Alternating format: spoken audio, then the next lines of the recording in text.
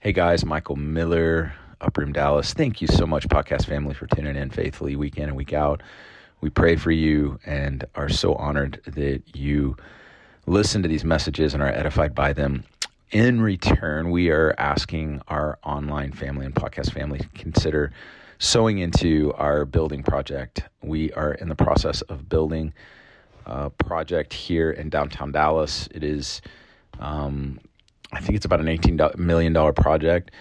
The costs seem to go up with inflation and supply chain issues, but that's the target right now. And we hope to raise around $8 million by October 1st. So if you've been blessed by our ministry, our church, would you consider sowing a financial gift into the Advanced Building Fund project?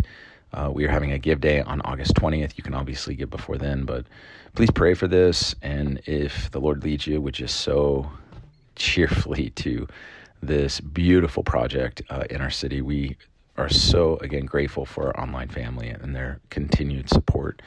This week, our sermon is on the testimony of forgiveness. This will be my last sermon in a 4-part series on forgiveness. We look at 3 powerful testimonies of forgiveness. One is biblical. They're all biblical, but one is in the Bible, and it's the story of Joseph and how he forgave his brothers again, reiterating to them that he has blessed them and has forgiven them and submitted them to the Lord. It's a really powerful account at the end of Genesis.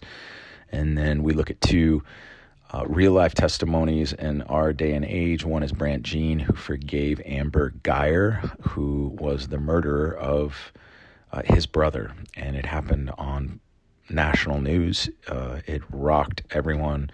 We look at that testimony. That's where we start.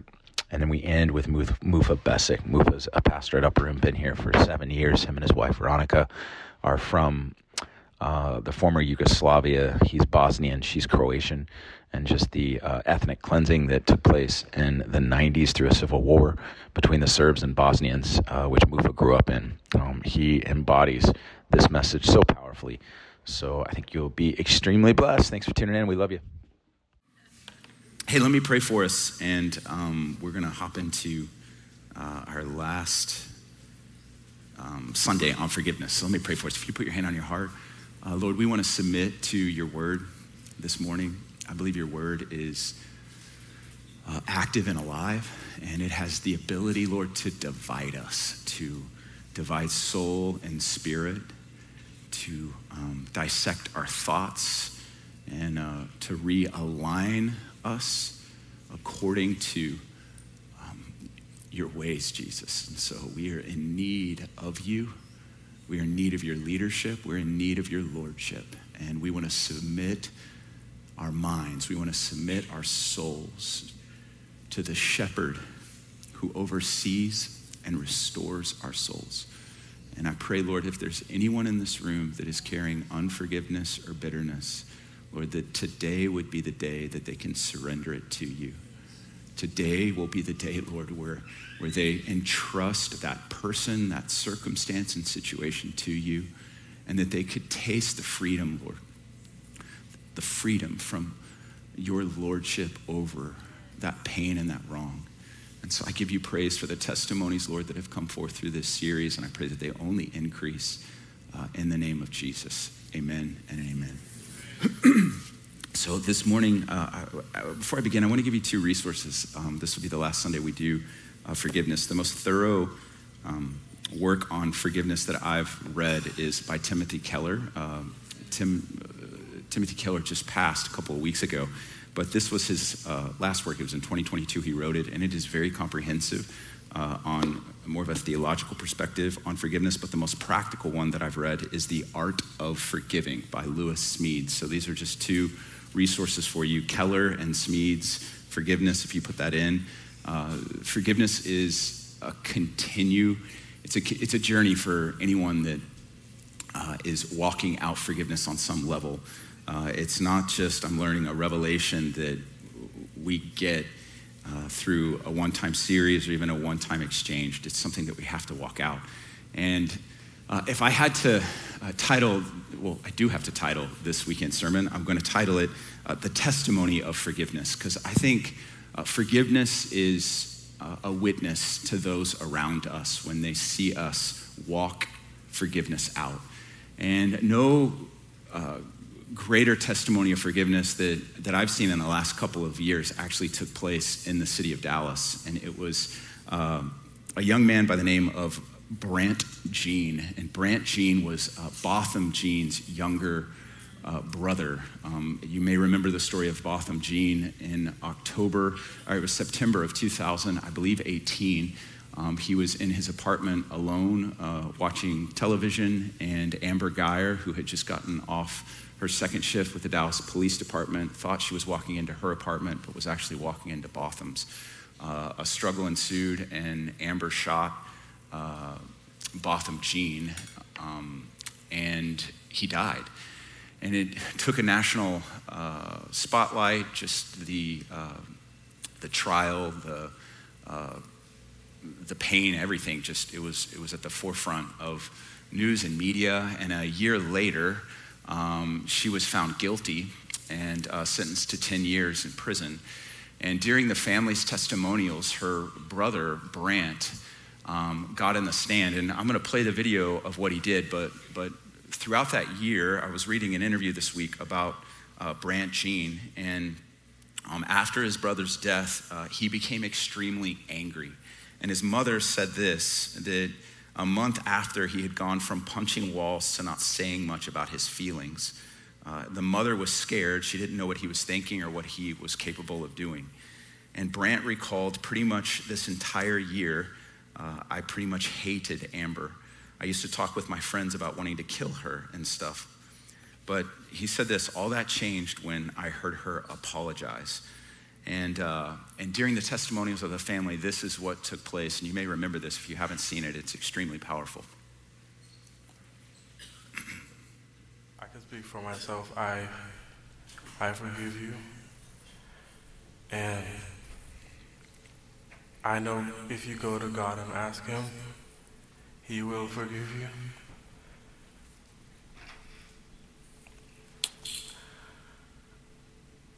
And I don't think anyone can say it.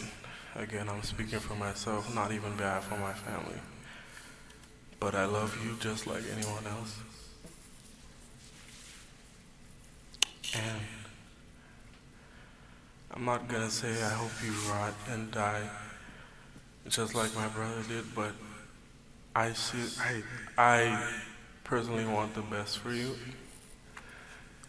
And I wasn't gonna ever say this in front of my family or anyone, but I don't even want you to go to jail. I want the best for you. Because I know that's exactly what both of them would want you to do. And the best would be give your life to Christ. I'm not going to say anything else. I think giving your life to Christ would be the best thing that both of them would want you to do. Again, I love you as a person. And I don't wish anything bad on you.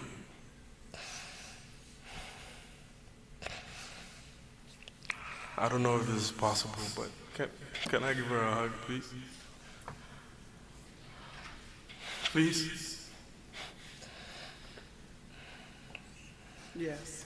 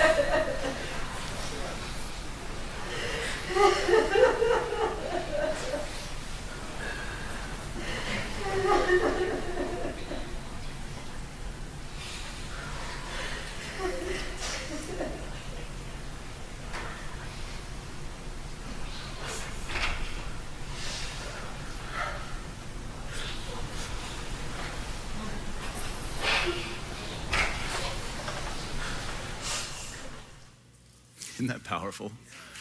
It's just the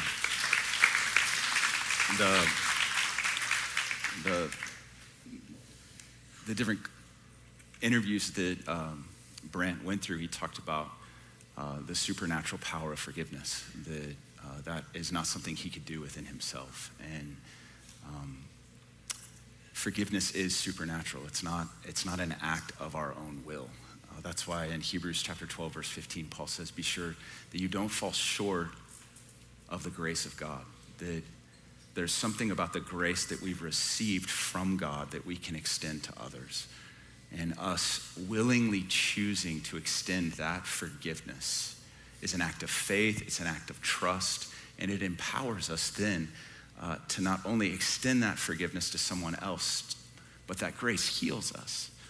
Forgiveness is about healing the forgiver, not just the one that needs to be forgiven.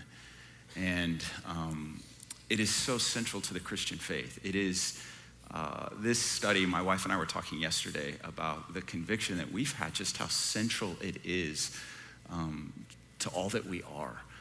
I think sometimes we think of forgiveness as like, well, God's gonna forgive me because he has to. He's God. I've heard it my whole life. He's a forgiver. He has to forgive me. But at the core of God being a God of love, it is how he approaches us, but it forces us to face how we approach others. It forces us to face what we've received from him and how we extend that to those around us. And as a pastor, I think one of the number one things that is the Achilles heel for hearts in this room is bitterness and unforgiveness from pains of the past. And our ability to rightfully, not religiously, but rightfully and thoroughly acknowledge the pain and establish the blame for that pain puts us on a journey to truly forgiving someone. And I laid out the steps behind me. We've looked at them the last couple of weeks, is that we do acknowledge the pain and the blame. We identify with the humanity of that person. I love Brant Jean's testimony when he says, it was not until I saw her and heard her. He identified with her humanity that he could actually extend forgiveness to her. And then we refuse to take revenge, which means we let the person off the hook. We don't demand punishment. And then we endure inflicted pain, and ultimately we bless the offender. And so I'm gonna bring up one other person here in just a second. It's someone on our staff, someone that all of you know, who has an incredible testimony of forgiveness. But before I do, there was one other story I wanted to look at in the scriptures, and it's the life of Joseph again. 2 weeks ago, we looked at how Joseph forgave his brothers, but this topic would come up again in Joseph's life. It would actually be the last story about Joseph, and it's in Genesis chapter 50. If you have your Bibles, we love our Bibles, amen? Say, I love my Bible. I do too. Genesis chapter 50, verse 14. This is, again, the last chapter in Genesis, and there's 2 points I want to draw out about the testimony of forgiveness. The testimony of forgiveness. So to set this story up, in verse 14, Jacob, who was Joseph's father and the 12 brothers' father, had died, and he died in Egypt once the families had come to Egypt for deliverance from the famine. They were given land in Goshen, and Jacob asked Joseph to bury him in Canaan. And so Joseph asked Pharaoh, can I go and bury my dad with my brothers in Canaan? And they did. It was about a 150-mile journey. So it probably would have been 5 to 6 days that they journeyed. They buried their dad and then come back. So I'm thinking 2 weeks or so on the road with his brothers. But when they get back to Egypt, this conversation ensues. And again, I want to talk about the testimony of forgiveness. But look at how the brothers started reasoning after the father's death, reasoning about Joseph and their relationship to Joseph in verse 14. After he had buried his father, Joseph returned to Egypt, he and his brothers, and all who had gone up with him to bury his father. And when Joseph's brothers saw that their father was dead, they said, what if Joseph bears a grudge against us? What if he holds to his anger towards us? Now this is their reasoning. Now that the father's dead, he's gonna pay us back in full for all the wrong which we did to him. Now Joseph has already forgiven them. If you look in Genesis chapter 45, he said, don't be angry with yourself. Don't beat yourself up. I forgive you. This was God's plan for my life. It's already been acknowledged. But they did not believe Joseph. They did not receive the forgiveness that he extended to them. And so here they're second guessing Joseph and if he was truly forgiving them. And so here's the plan that they come up with in verse 16. So they sent a message to Joseph saying, your father charged before he died saying, thus you shall say to Joseph, please forgive, I beg you, the transgression of your brothers and all their sin, for they did you wrong. And now please forgive the transgression of the servant of the God of your father. And so when they sent these instructions to Joseph, pleading on behalf of the father, Joseph breaks down and he weeps. And listen to this response. This is so insightful to how Joseph got to the place of forgiveness. Joseph's response in verse 19, Joseph said to them, do not be afraid, for am I in God's place? For am I in God's place? Here's point number one. Joseph refused to sit in God's seat. For am I in God's place? Joseph had entrusted his brothers to God. Joseph had surrendered the offense and the pain of his brothers to God. He let God be God. Yeah. And here's what pain and wrong, oftentimes, we naturally respond to it by controlling the outcome. We sit in God's seat. And we actually think we can handle the pain. We can respond to the pain better than he can. We can respond to the evil better than we can. And yet, truth be known, no one in this room is able to respond to sin and evil and not end up in sin and evil. God is the only one that can respond to sin and evil and bring forth goodness and righteousness from it. And the thing is when we attempt to sit in God's chair, we end up the opposite of God. It's what happened to Satan, and it's what happened to Eve at the beginning. Satan said, if you eat this, he knows you'll be like him. And that's the temptation, that we attempt to take justice into our own hands, and things only get worse because the anger of man does not produce the righteousness of God. Are you following me? And so Joseph refused to sit in the seat that he knew only God could occupy. And this reminds me of, Romans chapter 12. Listen to Romans chapter 12. This is Paul exhorting the church in Rome who was persecuted. Many of them were being martyred. Some of them were being put in prison. And so there was deep pain within the Roman church. And listen to what he says in verse 19. He says, never take your own revenge, beloved, but leave room for the wrath of God. For it is written, vengeance is mine, I will repay. But if your enemy is hungry, feed him. If he's thirsty, give him a drink. For in doing so, you will heap burning coals on his head. Do not be overcome by evil, but overcome evil with good. In essence, God is saying, vengeance is mine, meaning it's under my authority to bring justice, to make things right. I will right every wrong. That's a promise from the Lord. Whether he does it next week, next month, next year, or when he returns, the blessed hope for us when we entrust it to the Lord is he will make every wrong right. Are you following me? And so it's an act of trust and it's an act of surrender, and we actually discover God's grace when we do that. John Stott says it this way about this entrusting God to be God and not taking God's place. John Stott and the cross of Christ, this is what he said. The concept of substitution may be said then to lie at the heart of both sin and salvation. For the essence of sin is man substituting himself for God, while the essence of salvation is God substituting himself for man. Man asserts himself against God and puts himself where only God deserves to be. God sacrifices himself for man and puts himself where only man deserves to be. Man claims prerogatives which belong to God alone. God accepts penalties which belong to man alone. This is the point. God met you in your pain. God met you in your pain. God can identify with any wrong in this room. He's tasted it, he's experienced it, but he paid the price for it. And he then puts you in himself. He relates to you, then he puts you in himself. You're seated in him, and you can get a different perspective from learning where you're seated this morning. And this is the second point. In verse 20, after Joseph says this, he says, do not be afraid, for am I in God's place? Look at verse 20.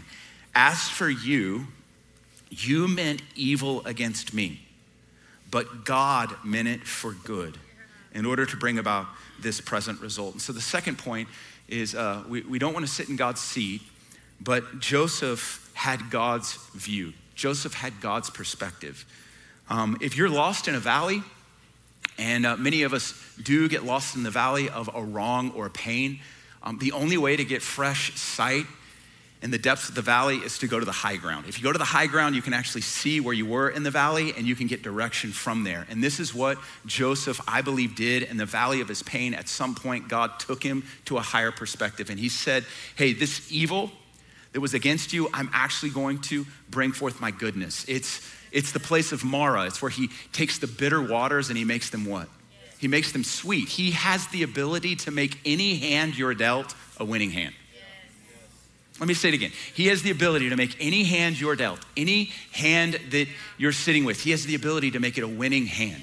He brings forth his goodness. He doesn't cause all things, but he causes all things to work together for his good. He doesn't cause all things, but he causes all things to work together for his good. And you entrusting that wrong, he can bring forth something right. And so, okay, for the sake of time, I want to bring up Mufa. Where's Mufa? Mufa, my man, come on. So, Mufa's been on staff here 7 years. Him and his wife, Veronica, moved here from Croatia, is where they were living when I first met them, but Mufa grew up in Bosnia. And many may not know that in the early 90s, there was a civil war that took place in Bosnia, former Yugoslavia, that was probably, many say it was the most significant conflict in Europe since World War II. Over 100,000 people were killed. One of the marks of the tragedy, as I read this week, is the number of Bosnian women that were actually abused and raped by the Serbs that invaded your people. But it was a moment of ethnic cleansing, really. Yes. Serbs invaded Bosnia, and you're Bosnian. Yes. And so in 1992, you were 6 years old. I was 6 years. 6 years old. And the war broke out. That's correct. And what do you remember about that? So my first memory is in the middle of the night, we're running somewhere. Actually, I'm not running. My dad is running. And he's carrying you. And he's carrying me. And as he's running, basically, I wake up and I'm looking at his face from this perspective. And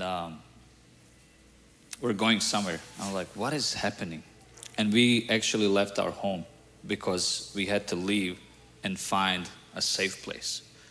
We had to actually leave our house and go to another place because the war broke out. Where did you guys live at that time? So we lived basically in the suburbs of Sarajevo, the capital city, which was basically probably like around like less than 20 miles from the capital city of Sarajevo, of Bosnia.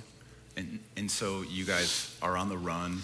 Where do you end up? So the next scene I remember, we come into this like a huge, like a hangar, like open room, factory, something, and I see like hundreds of people just laying down, and kids, moms, fathers, just families.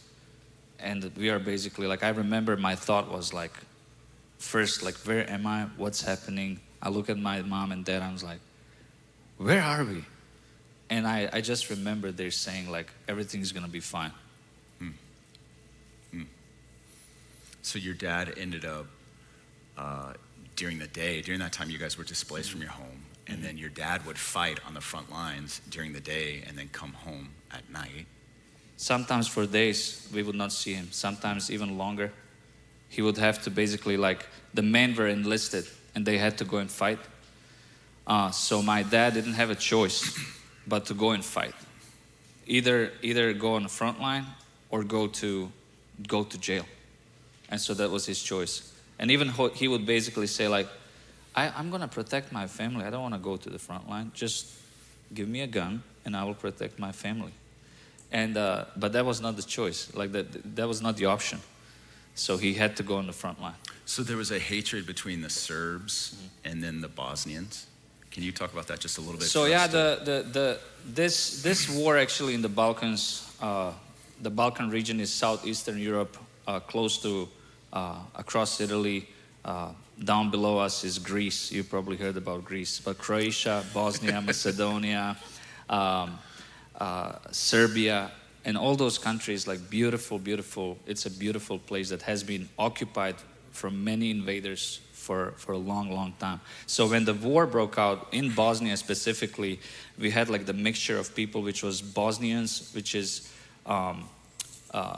if I can say that historically there was an influence of Islam there, and then we have Orthodox Serb people and also Croatian people living there. So it was like a mix. It's like a melting pot, like Jerusalem, almost like Jerusalem. And so we all lived together, and in the 80s, it basically from like after Second World War up to end of 80s, we lived in communism. So we did not have any grid of what, like God and religion. Wow. So I was 8 years old when I first time heard the phrase or the word God. Wow. That's wild. First time. It's crazy. No VBS, no felt boards. No, nothing. Zero. So, okay, this was interesting because, I mean, I grew up in Dallas, Texas. I may have heard of the war, but, you know, this is such a, that culture is so foreign and so digesting it. The Serbs invaded Bosnia, but as the two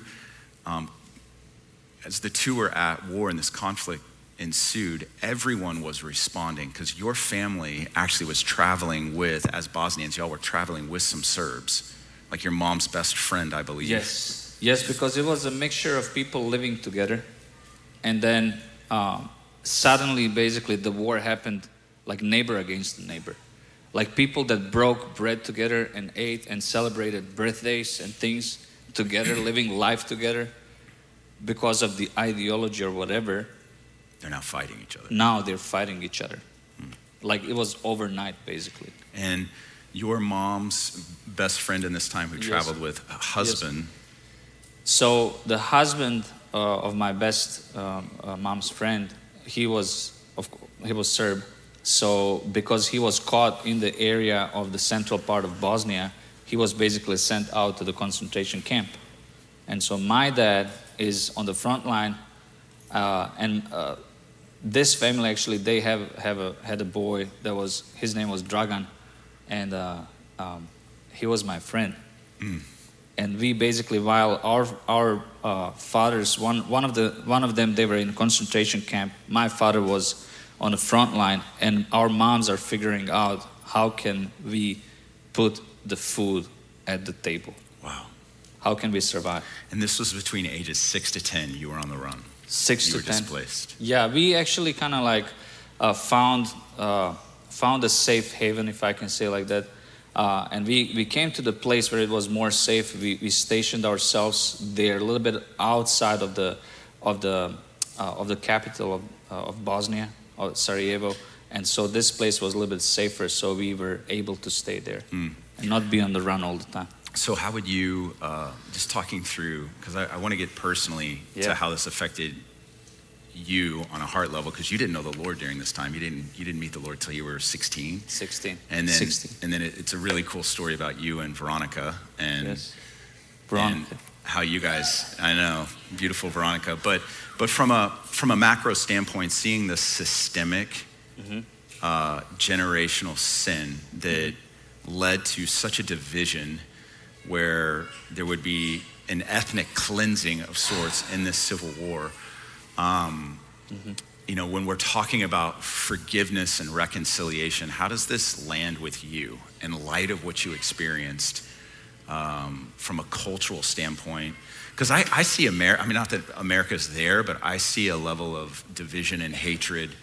And I just wanted to get you to share your thoughts about what you saw and what you're seeing today. So that's exactly what happened. The ethnic cleansing, you know, that was formed on the ideology. And because now basically let's put it like in the forms of tribe, saying you're different, and because you're different and you did something to us maybe like hundreds of years ago, we're gonna take a revenge, and we're gonna clean out your nation. We don't want you here. And so I would connect this emotion to the pain of rejection and not being wanted. You know, I feel like there's a lot of us that we go through life that we feel rejected, not wanted. And there's this emotion of bitterness that starts growing as a seed in your heart. And so for me, I feel like that was what I saw. Basically, I saw families that died. Like I saw children and mother at the same time. Like some of my memories, like seeing the graphics and the images of people dead, being on the floor and dead. And the life becomes, you know, like today you live, tomorrow you don't know. And we as kids, I remember we wanted to play. And so we would go out and play, and suddenly you hear, and oh, we gotta go. And there's shelling, there's grenades, there's things. And you know, you grow up in circumstances like that, you know, where no water, I didn't mention this, no water, no food, no electricity for days and days. I remember actually one occasion, my brother, older brother, 10 years older, he made a pudding for us. A pudding? Pudding, without milk. He didn't have milk, he had just the pudding. One of those that you can make, you know, like you stir it up in a pan. And he made a pudding for us because somehow he got it. And I remember the emotion of being so happy. And I don't know how it tasted. I didn't know what it needs to taste. But to me, it was the best thing I ever tried. I promise you. And just the fact that basically sometimes we take for granted the things that we have, you know, with Jesus and with the Lord, the freedom that He can offer to us. And sometimes us, you know, like choosing, you know, like we're going to talk about forgiveness, but, you know, like choosing not to forgive because we want to be right. It's like when you go through things like this, you're like, this is ridiculous. Why are we doing this? You're like, it's obviously that we're deceived. But how did you? I've known you for 7 years, and this has been so helpful for me in getting to know you in a deeper way. But I would have never have thought you went through what you went through because your heart's so tender, Mufa. You love people so well. I found this out about Mufa. Mufa, after the war, his dad became a farmer, and Mufa, as a teenager, was a shepherd. He had 60 sheep. 60 plus sheep. 60 plus sheep. Did they know your voice?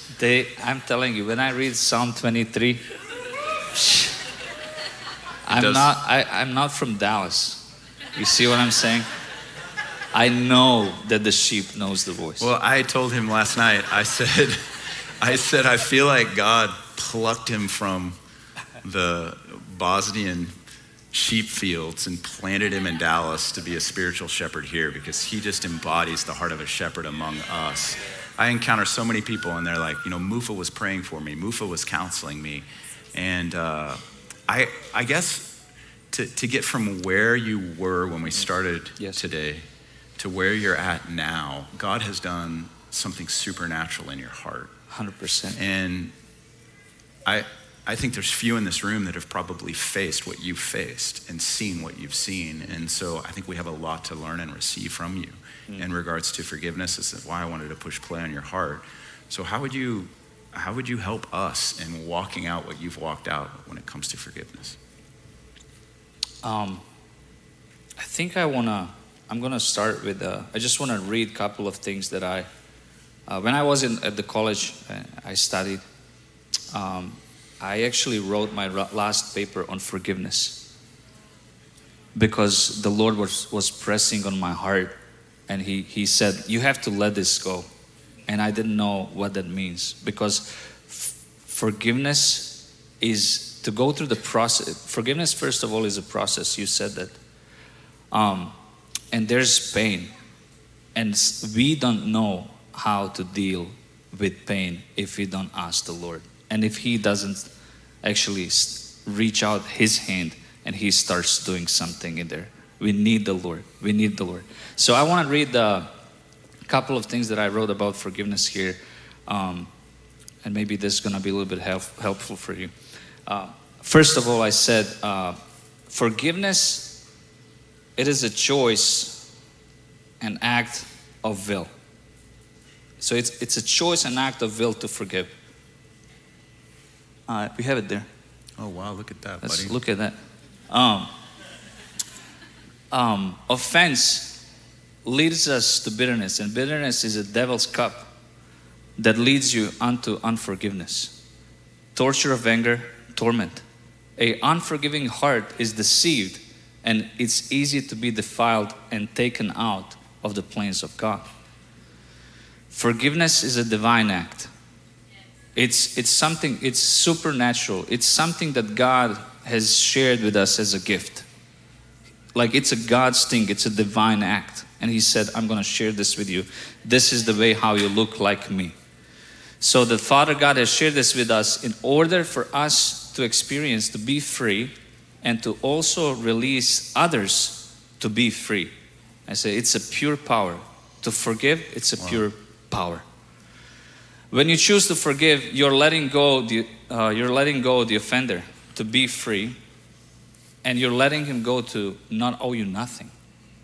And you're also doing yourself a favor. Suddenly, your soul can enter into peace again. And really good, Bob. Yeah. So, as you were saying, for me, to be able actually to release all the pain, all the things that I've seen, all the injustice. It was a process actually, and I came to the point where I needed the Lord and asked the Lord, Lord, would you help me to forgive? And it was the Lord actually that wanted me free, because I was in a lot of pain. I was in a lot of pain.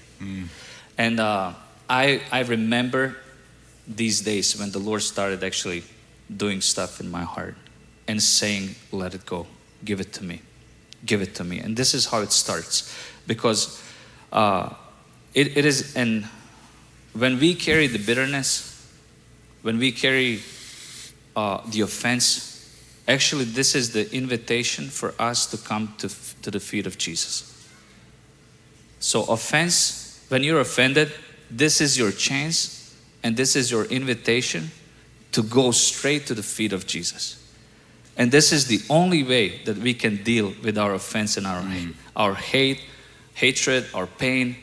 It's actually the offense from the Lord. It's a gift from the Lord. He is giving you the invitation to go to his feet and say, Lord, would you turn this into something different? And so, like those small steps of the choice of saying, I forgive. Simple words. Father, I forgive. But I don't know how this looks like.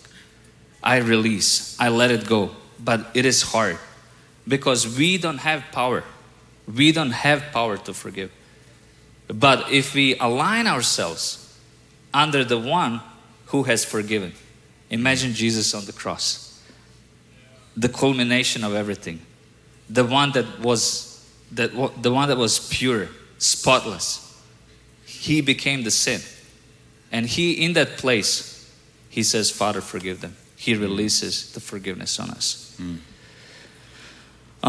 So I think that for us, where we are, even in America right now, I think that we have two cups. There are two cups before us. The cup of bitterness and offense, and the cup of God's forgiveness, and to really lean into God's justice. And that's how it started in Bosnia. Division. It started as division. It started as an offense. And when you pile it up, when you just go deeper and deeper into that pain, you can stay there for many, many years. And the reason why I'm saying this is because after 30 years in Bosnia, in that region, we still have people that are playing the same narrative. They stayed in the same place, and they did not let go of them being right and staying in that place of offense and bitterness and unforgiveness. And so sometimes it takes a generation to heal. And maybe this is going to remind you what happened to Israelites in the desert. They stayed there for many, many, many years, and God had to deal with them there and raise up a totally new generation to enter into the promised land, because they couldn't let go of the past. I've heard that during this series. I've heard of at least 3 different accounts of family members that have not talked to one another for over years. And through this series and identifying just steps to move towards forgiveness, they've actually had one-on-one conversations. And I believe what's happening is a generational curse is being broken, because we end up passing that on to our kids.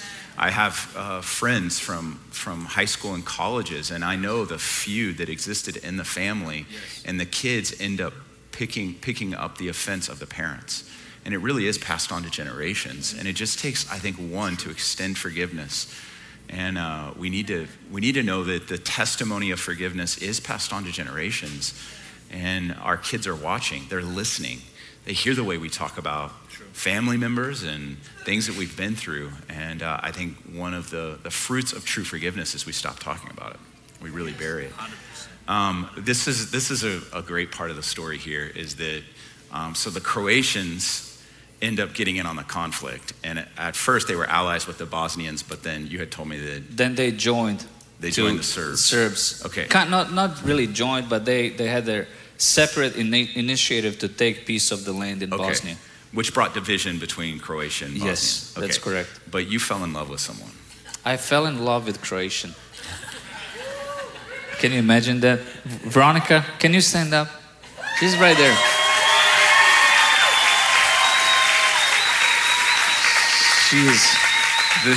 Last night when Mufa was talking about her, he said she was the forbidden fruit. Forbidden love. Forbidden love, yeah. Forbidden love. Not forbidden and fruit. Forbidden fruit, whatever, you get it. But I did it anyways. Forbidden love. Yes. But it's like a Romeo and Juliet. Yes. Even though we are believers, we were believers, our families became believers, we still...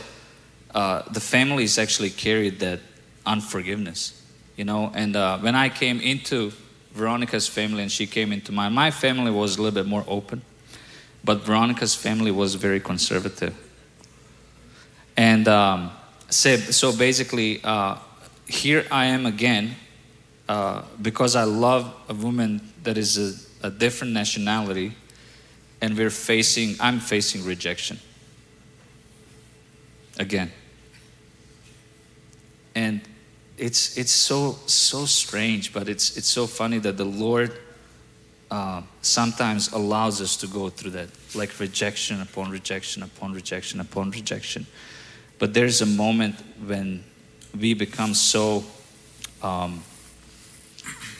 like when we come under Him, there's something that He releases if we surrender that, and you overcome rejection. Like you become just free. Like the rejection doesn't have, there's no effect on your heart. And so for me and Veronica, basically. How do you get there? Like, what? It sounds awesome, but like, if because the conflict was with her stepfather or father, yes. and so he was rejecting you. So how did you not take up offense because you loved her? Yeah. How did you keep loving him? That's a very good question. Thank you. Very good question. So he would look at me in the eyes. I remember we were sitting, and I proposed Veronica. We're gonna do this. We're serious. We're doing this. It's gonna happen. And he's trying with everything, all the tools, to use all the tools to reject me and push me out. And looks at me in the face, in my eyes, and he says, "You know that this is not gonna work out." And he was a very smart man, very intelligent. He looks at me and with authority. You know when you're sitting before somebody who carries authority, like Michael. And that person tells you, this is not gonna work out. And I'm looking at him. I'm afraid. There's a lot of emotions inside of me. And I'm saying, I'm willing to try out. I was young. I was 23. And so here's the thing that helped me. It's a choice again. I chose to love him. I extended the love of God that God gave me. And I remember when I became a Christian, 16 years old, one of my first prayers, I prayed, Lord, help me to love like you. Very simple, I promise you. I said, Lord, if you show me how to love like you, I will love like you. And the Lord, I believe this is the way that we can truly love, because our love is not enough. It's just a shadow of the true God's love. And in God's love, there's power. It's power. There's power in God's love. And so I extended my love towards him, the love that God gave me, and I kept loving him. And you know what happened then? He became my advocate. Wow. He became the one that fights for me. That's beautiful. He became, right, Veronica? He loved me so much that he would go against everyone else. And he's like, no, you're all wrong, because I know this man. It felt so good. It did. It did. Isn't that beautiful? It did. So God, we can overcome. There's hope. We can overcome. We can overcome hatred, bitterness, unforgiveness. And let me tell you, you don't have right to keep it. You don't have the right to keep it. You don't have the right to keep it. Swim, the fish swim. We have that saying. I heard that. Fish swim, ducks swim. clap. Yeah. Christians give, and I would add, Christians forgive. Amen. Christians forgive. This is the foundation of who you are. This is foundation of who we are. We forgive. We let go. This is how we overcome. If you stay in that place, you're partnering with somebody. And that somebody wants to take you out, I promise you. He wants to take you out. He wants to defile you. He wants to take you out of the plans of God. So we can figure out the ways of how that one works, and we can overcome. We can go on the side of the Lord, and He can help us, right? Refusing to take God's place. Refusing. We cannot take God's place. And then keeping His perspective, keeping His perspective, asking Him for help. both those things. So one of the stories, Michael, I wanted to share is about I think everyone knows here in the room about Corrie ten Boom and Hiding Place. And this story, it's a true story that happened in the Second World War. Corrie ten Boom and her family, they were actually hiding Jews, Israelites, in the Second World War. And because of that, basically at one point, they caught the whole family, the Nazis, and they put them in a concentration camp. And because of that, Corrie ten Boom's sister and her father died. And she is the one that was the only survivor. After that, she goes basically with her story of forgiveness and what she went through in a concentration camp. She shares with everyone. Like in 60 different nations she traveled and shared this story. And then there's this momentum when God brings her back. There's something about even God bringing us back to the biggest pain. And He wants to come in that pain and release freedom. He likes to revisit the biggest pain. He likes to come to that like the point, that main point, and come in that place and say, I release you, I give you freedom. So this is what happened to Corrie ten Boom. She comes to Germany and she starts sharing about forgiveness. And there's this guy that comes to her after the conversation, after her story, and he says, that was a really nice story. And I really liked what you shared. And I was one of the guys that was in the concentration camp. And she says basically, she said, I remembered him. She remembered him. After all those years, she remembers the guy. And he says, I became Christian. I accepted the Lord. And he extends his hand to her and he says, would you forgive me? I always wanted for somebody to forgive me that actually was in the camp, in the concentration camp. I need forgiveness. And he extends his hand towards her. And can you imagine? Can you imagine this? Like we cannot even imagine this pain and everything. And God brings her to this culmination. And now she's facing all these emotions, everything that she has been preaching and talking. Will she forgive? Will she extend her hand? And this is the point. She's like, oh, he was the one that killed my sister, my father. Because of him, I lost my family. Because of this, I went through all this pain. And in that moment, she asked, Lord, help me to forgive. Lord, help me to forgive. And this is what happened. I want to read this,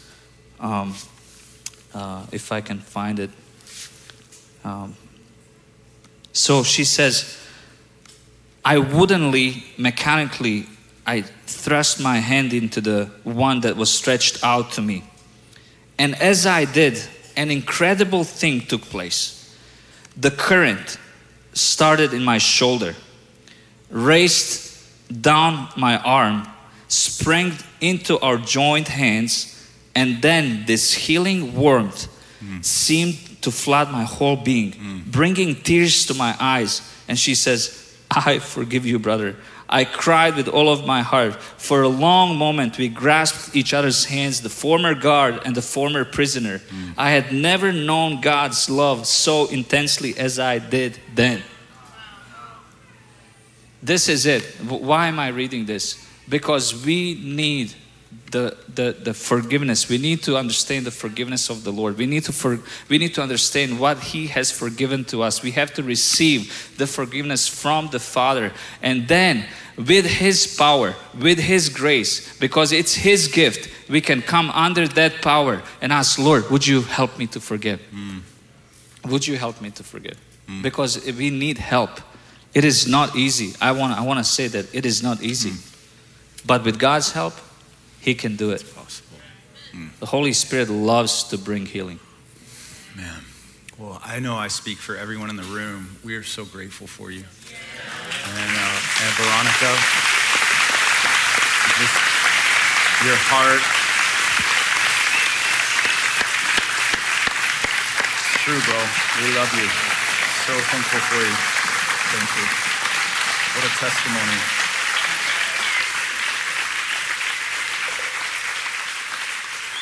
And Veronica.